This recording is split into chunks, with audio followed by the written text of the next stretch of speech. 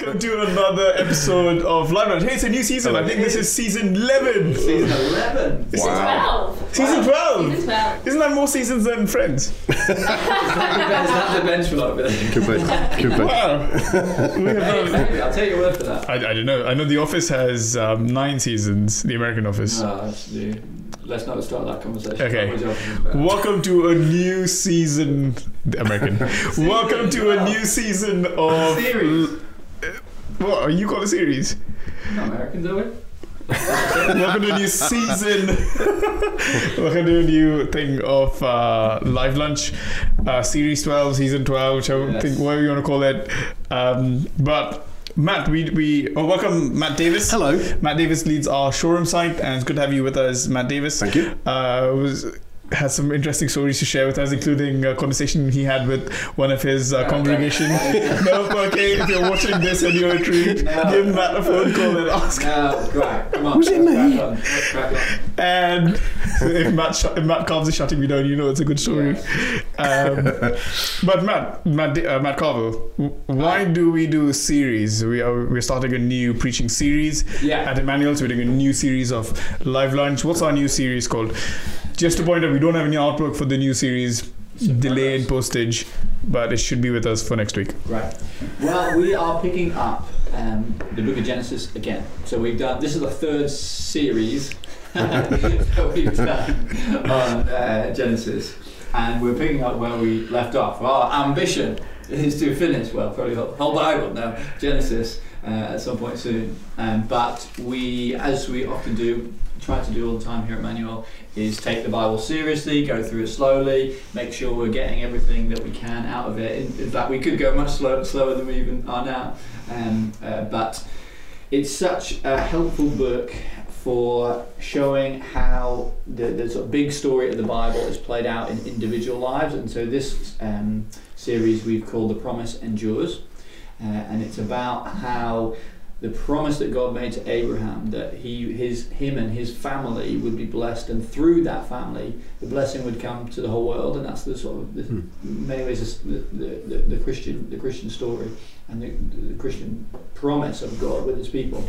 And so after, in the previous series, looking at Abraham and his life, we're picking up with his children and how the promise weaves through their lives as well. And so, well, we'll get into it in a minute, but Neville was preaching on Sunday, sort of helping us to get hold of actually the promises that we have in God that fulfill in Christ. How does that impact our lives? We've called it The Promise Endures because after God makes these incredible promises to Abraham about being a blessing to the world, you see the story of Isaac and Jacob, and it's almost like we do the best that we can to destroy those promises and take that away from being fulfilled, but yet it endures. And then it comes to Jesus and the church and the rest of the world.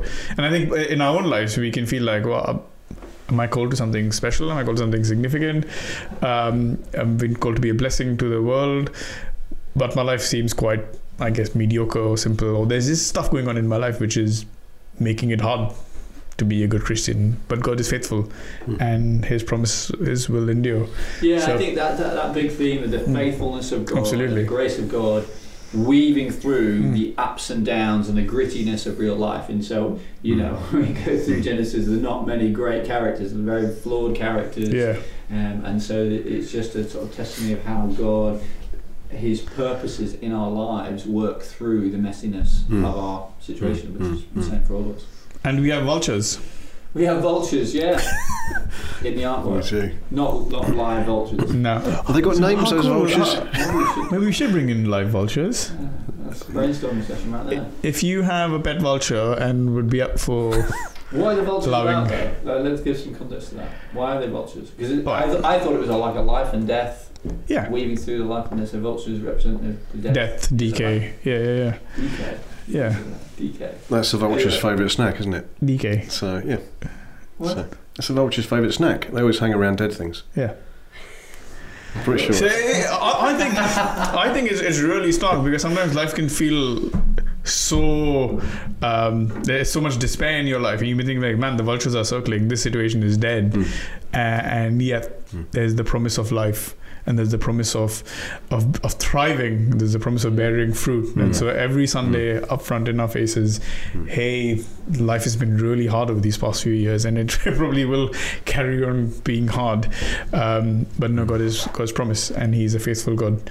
So just, it's been a good reminder to me personally that every Sunday I'm seeing those vultures and I'm seeing life and thinking, nope, I'm not going to focus on the vultures. I'm going to focus on God's promise of life. Right, so if you're not focusing on the vultures, we probably shouldn't bring live vultures into the world. So. That's a good point. Probably not. Maybe we bring a tree. We could bring a tree. Anyway, we digress. Shall I give a summary of what we said Sunday specifically? Do that. Get into it, yeah.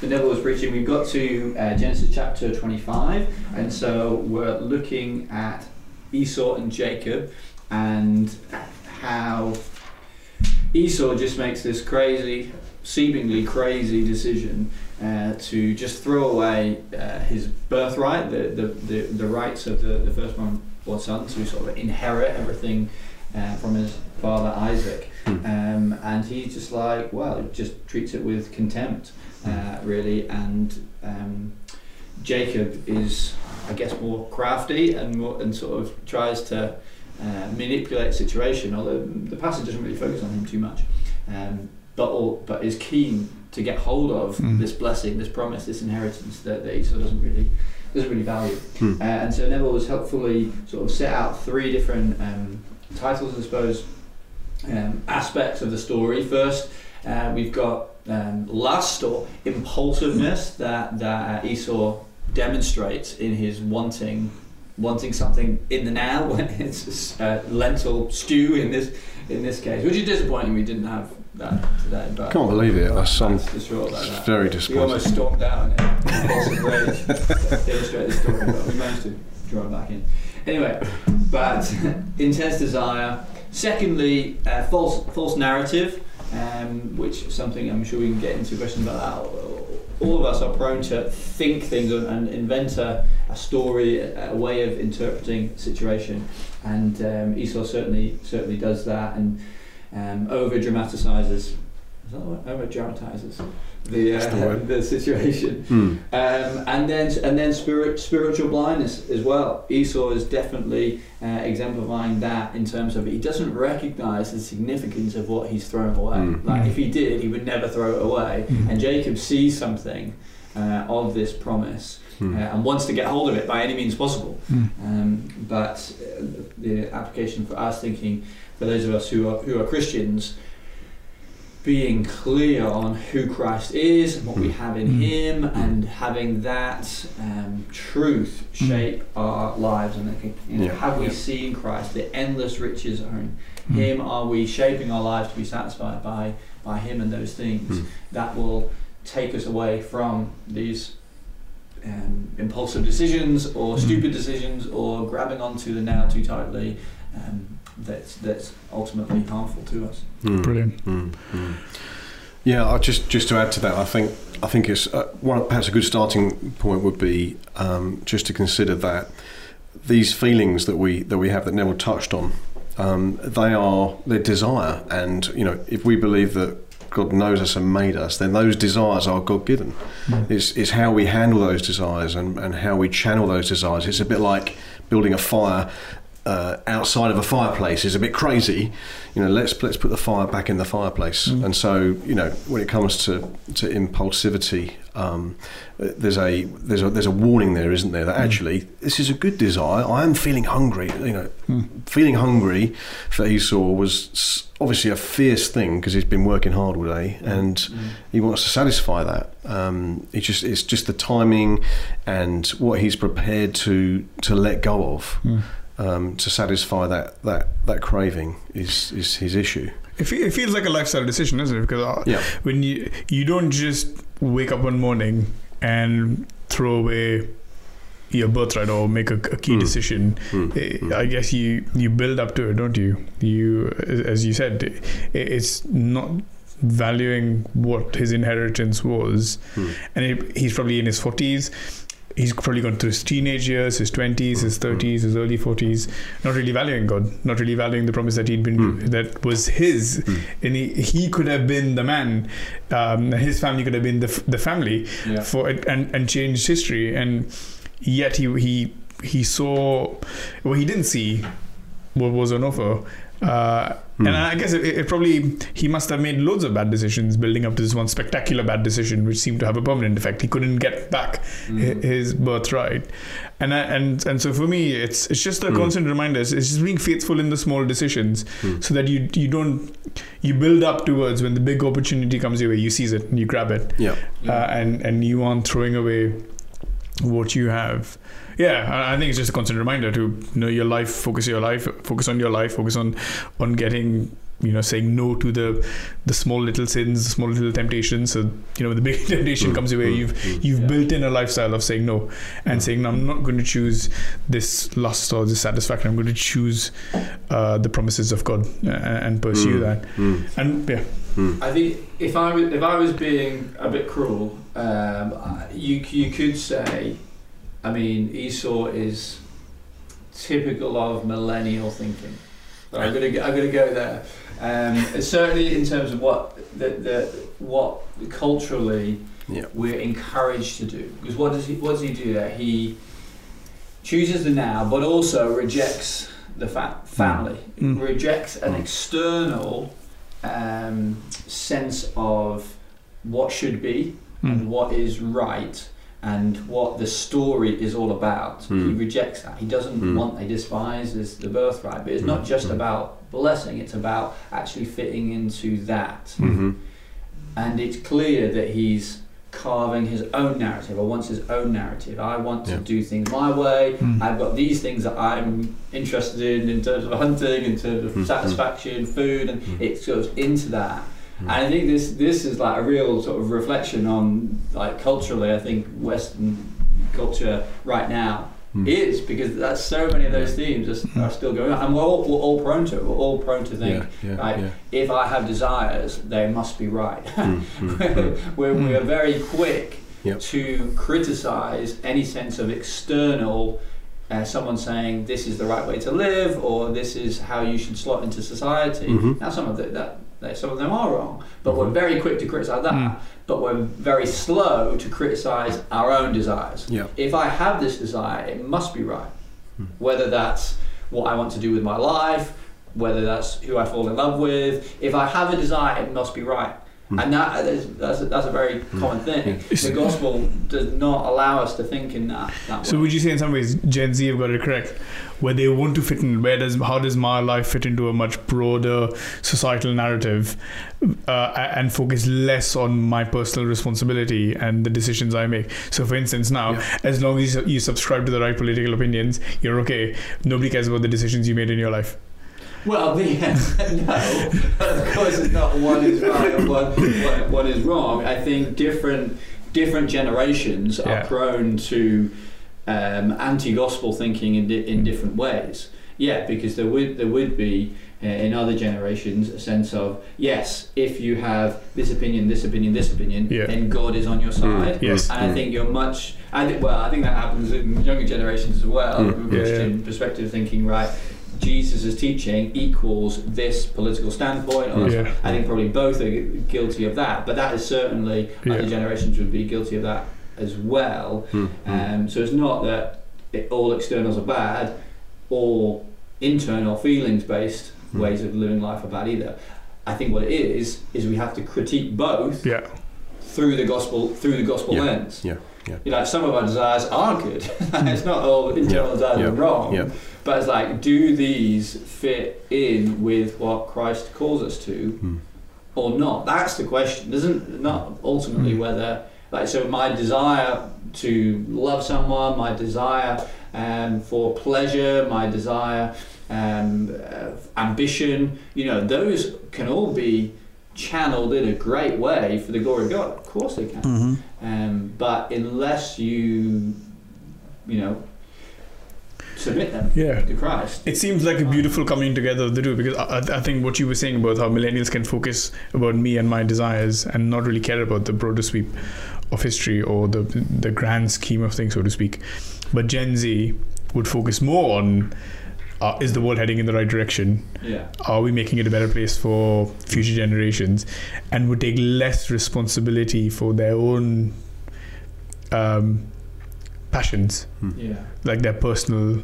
So I guess my example would be, at the moment, a person would be judged based on their worldview and not so much about their personal decisions. So, like, for instance, I guess in a really shallow way, okay, probably more controversial. Elon Musk buying Twitter to allow for free speech. That's that's what the focus is. There's less focus on his personal life and the decisions he's made. How faithful has he been to his spouse? Is he a good father? You know, besides interesting names for his kids, what is he doing with his kids, and that kind of thing. And I think we were saying, you know, that both are really important. You know, how do you fit into this big promise, and being a part of God's people and the inheritance that we are to be a blessing to the world and the nations through the church.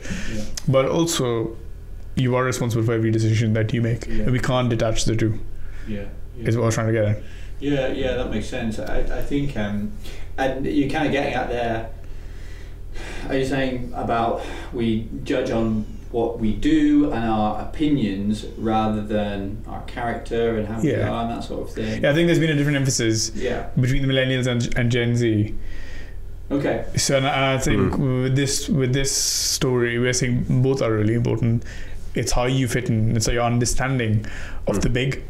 But also the small decisions that you make in your life. Taking responsibility for this. Yeah, I think because like what worries me is like when we when we encourage people to think of their life and what the decisions make and what they do is like you've got to work out for yourself. And what I see people doing is like, well, I need to figure out what I'm going to do with my life, and so I'm just going to Google that and like look it up. Like literally, we do that, or look at podcasts like this, or thank you. YouTube. You're welcome. Look at other people who have completely no connection to them. Yes. And think, well, that I like what they are doing. Absolutely. Therefore, I'm going to do that. But actually, that process has not actually involved any other person that's going to, if you were asking that question, for example, and I know you. And for me to say, well, actually, no, this is what you are even like. This is what I see in you. This is the kind of things that actually you're good at. You don't get that when you look at a YouTube video. You just get an aspirational thing, and people get set up for disappointment. Say, oh, I can do that. It's like, well, wait a minute, that doesn't actually match with who God's made you to be. Put it in spiritual terms. And quite often you know nothing about that person's personal life. The person who's teaching you're subscribing to, you're like, I don't even know what he's doing behind closed doors outside of his public persona. And I guess in some ways that's where the church is different. Is we're saying come grow, but do it through community and do it through relationship and do it through being known and knowing. And so even the guys who teach us, or the people that would teach us, yes, they are on a platform and on the pulpit, but I think there's a deeper connection with them. They aren't just these celebrities that we parachute in, come and speak to us and then leave. No, you have conversations with the people in you want people to know you have people to eat with you and to eat with your family and to see you do family. And I think that's great. Absolutely. I was going to say how taboo topics change from generation to generation, don't they? And getting involved in people's character feels a bit taboo in this day and age. It feels like, don't come near me, But how are you saving the world? What part are you playing in recycling? And don't come near my character. That's off limits. Yeah. Let's get really practical. We've talked at very high level, which some are happy with. Are we still going? Okay, so don't worry. We've had a technical snag, but we'll crack on. If you're still with us, great. The audio is recording, so that's fine. Jess, you had a really good question for us, which kickstarted like a full-on conversation. Everybody, this is Jess, our producer. Jess makes Live Lunch happen. She also organizes food for us, which is wonderful. Thank you, Jess. To Flower Pot today. Thanks, Flower Pot. Yes, I had a question. So when we're talking about how, I guess we're all prone to going through different things in our lives. There can be sins that come up, but we're also blind to sometimes, oh, I am sinning, I don't see that in my life. But we're also a culture that are like very individual, and it's kind of like you do you, I do me, and whatever. But actually, as Christians, as brothers and sisters in Christ, we're called to live by truth, and by doing the best for one another. It's kind of like we should be, you know, if we notice something in a brother and sister, if they're doing something that we don't think is biblically right, I guess my question in that is, how can we in love call out a brother or sister if we're like, actually, I've noticed this thing in you, and you know, I just don't really see that lining up with scripture, but what kind of settings do you do that in? How do you do that well? That is my question. That's a great question. I think that what you don't want to do is literally walk up to them with the scripture in your hand. Right? Yes. So for me, it's like context. Let's remind the brother and sister what they're connected to. Let's remind them that being part of the body of Christ is like this and it's like that, and we build one another up, we call one another out. That's, you know, do they believe that? Do they realise that that's what they're connected to? Sometimes people need to experience that before they really get it, really understand it. No one particularly likes to be called out on anything, do they? No. But being able to do it, but setting the context for it, I think is really vital. Knowing that they're loved, and knowing that the thing that you want to challenge them on, or to question about their lifestyle or their actions, it's got to be wrapped in the context of genuine care. And I think it's important that we're known. I'll often talk about it on a Sunday morning, that to be connected to community means to know and to be known. You know, and those two things are vital. And for some people, both of those things are quite terrifying and scary, because it does mean that we will come from time to time to places where we do need people to say, hey, you know, that doesn't look quite right. You know, let's look at the scripture together. And just in the way that a builder builds, you know, old school builder builds with a plumb line, straight and true. And that's how we want to build our lives. And we use scripture. That's our plumb line. That's what informs us in our decisions. And so you're not coming with your opinion. You're not coming and saying, hey, I think you're doing that wrong. You should do it like this. No, you're saying, hey, you know, scripture says this. You know, what does this line up? I want you to build straight like me. I want you to help me build straight. And so it's a mutual thing rather than a, you know, yeah.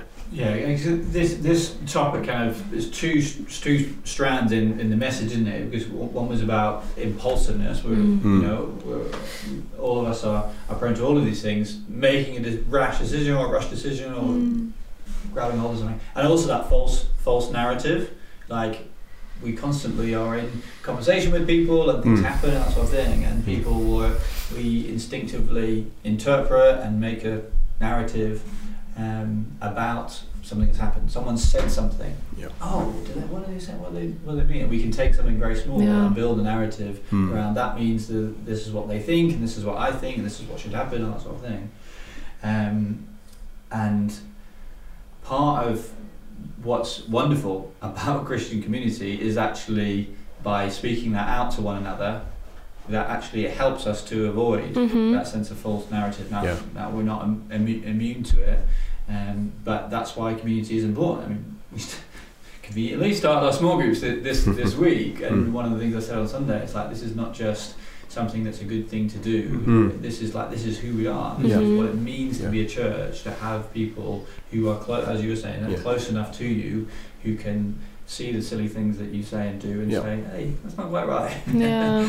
Because we all need that. That's so good. Thank you for answering my question. It's like you to say that, Jess. Thanks. I guess the going to the whole false narratives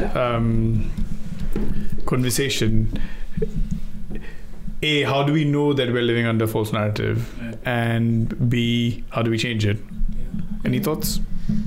Jess, feel free to jump in as well. It's hard, isn't it? Because when we're talking about false narratives, we're talking about a way of thinking that is not matching up to truth, as in something that has literally happened or literally been said, but also the truth, that we're not living in the gospel narrative. And so I think we're all prone to both. And I think I know, let's make it about me.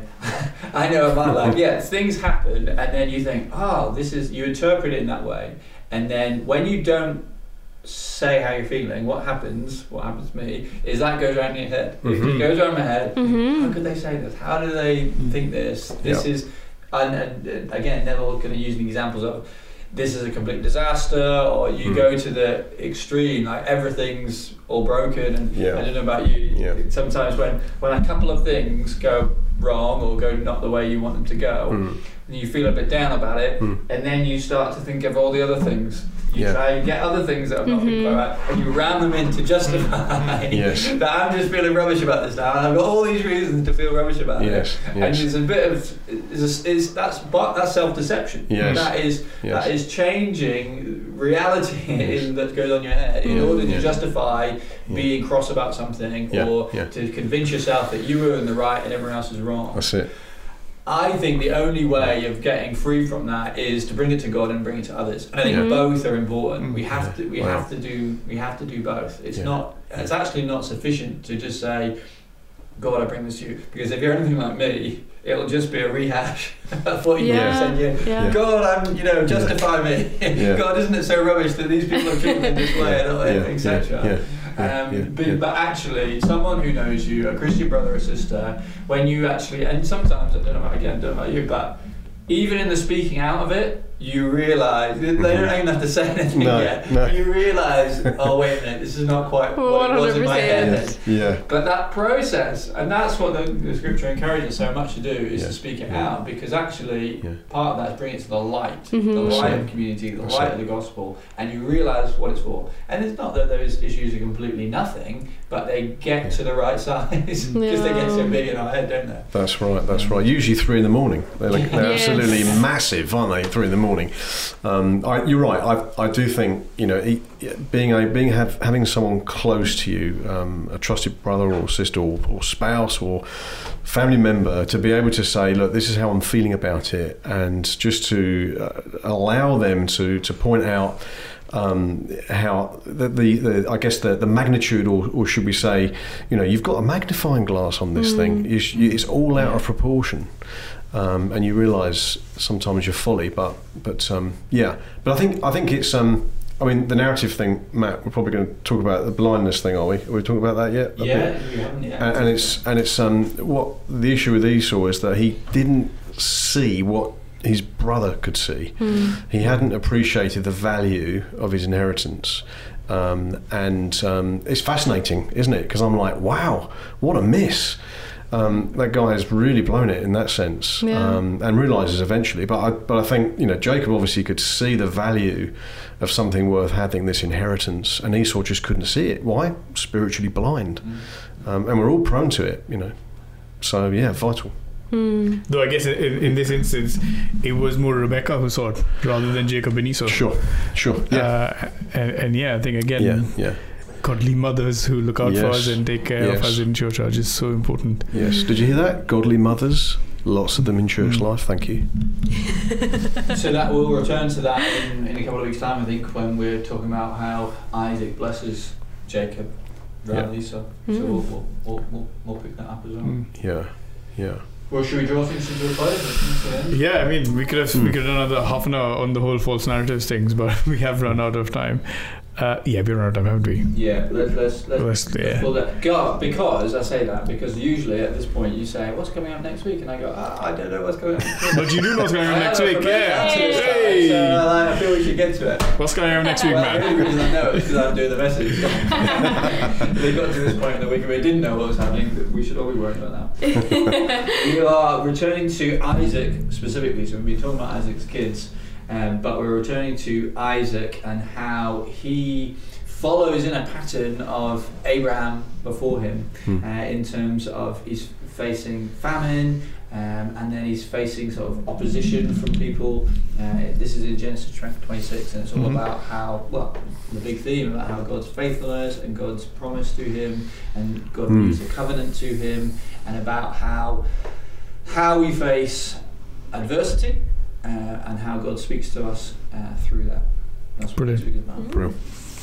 Exciting. Well, looking forward to your talk on Sunday then. Thanks so much for joining us, and Jess, we need another recording of. Okay. See you soon. Bye. Bye-bye. Bye.